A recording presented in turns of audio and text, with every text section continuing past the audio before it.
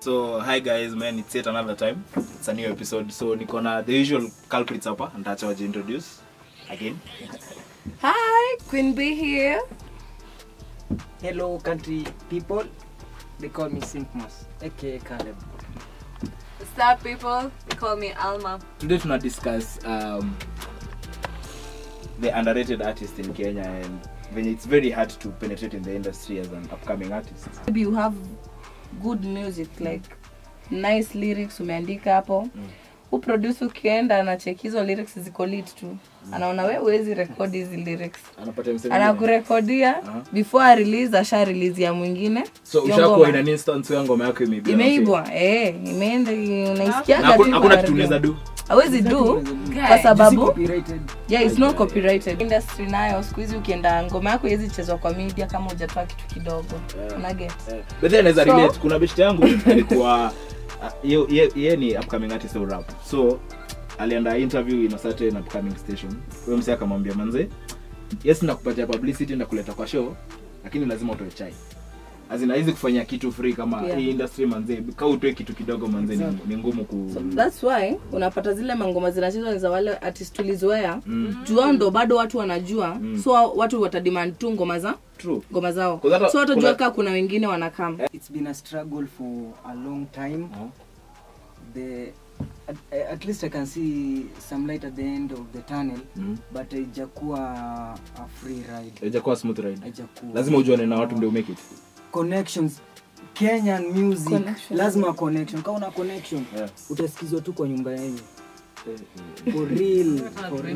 So hata Val as an artist pia umeperform places mingi for free.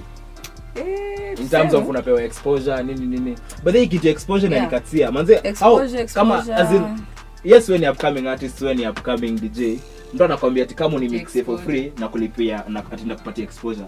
Na kupea chakula. Wewe unaishi kwako. Utakuja kwambia landlord wako ati unapewa exposure. Ati manze sijalipwa. Wetu utakula exposure. Manze. I feel like it's not a good thing that someone puts all their time and resources to write a song alafu ikuje ichukuliwe na mtu mwingine na asipate hizo credit. Okay, it's not hata si mambo na credit. Hiyo si kitu poa. That is very wrong. I'm sure umetry kuingia radio. Nimetry. Na mimi kwanza tuanze tu tukianza radio, tukiingia TV, vitu kama hizo. Unapata obviously you need the connections. Alafu pia unapata wase wana hog hizo opportunities. Unapata mtu mmoja ako kwa radio, ako kwa TV, show sijui ngapi, unashindwa kwani sisi wenye tunafanya hizo. Hawapati watu hizo opportunities. Hatuwezi pewa hizo opportunities. Like juzi kulikuwa na this radio show like msiana auditions zimeletwa, you're part of the judging team, alafu umefanya auditions alafu ule msee alikuwa anakujudge ndio anakuja anapata hiyo job. Ilikuwa haiko this is ilikuwa Anita Nderu. So unapata yeye ndo alikuwa judge, alikuwa na judge so amekuja auditions, nani atachukuliwa hiyo show ya It's Not Homework. Alafu tena unakuja unapata hiyo show ikisha unveiliwa ako part of the host of the show. Unapata watu wengi tumefanya media, tutatoka hapa nje, we'll need those jobs. Twende tutama. If they mentoring us, they give us those opportunities because utapata tu mtu wako hapo anawapea hadi matisho zake mzivae, anawa mentor into the media journey. But you know they not giving us the opportunities, just mentorship. Because at the end of the day tutatoka hapa utaenda kutafuta internship.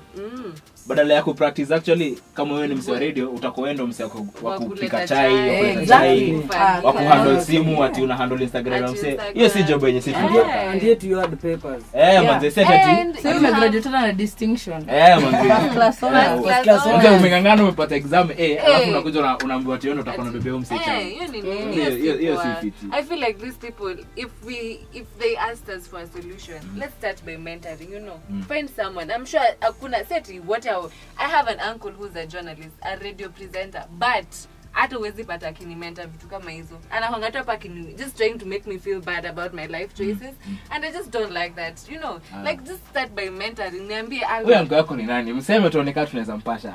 Sidhani anajulikana. Lakini sasa unapata ati nilikuwa nafikiria unafaa kutumenta. Unapata msee anakuambia nianje unataka kwa radio, basi si tuende kwa nini yetu ni kuonyesha venye vitu ina happen na unacheki. Lakini sasa tumekaa tu mtu they just want to make you feel bad about your choices because you are millennial. Please people need to give us a break about this.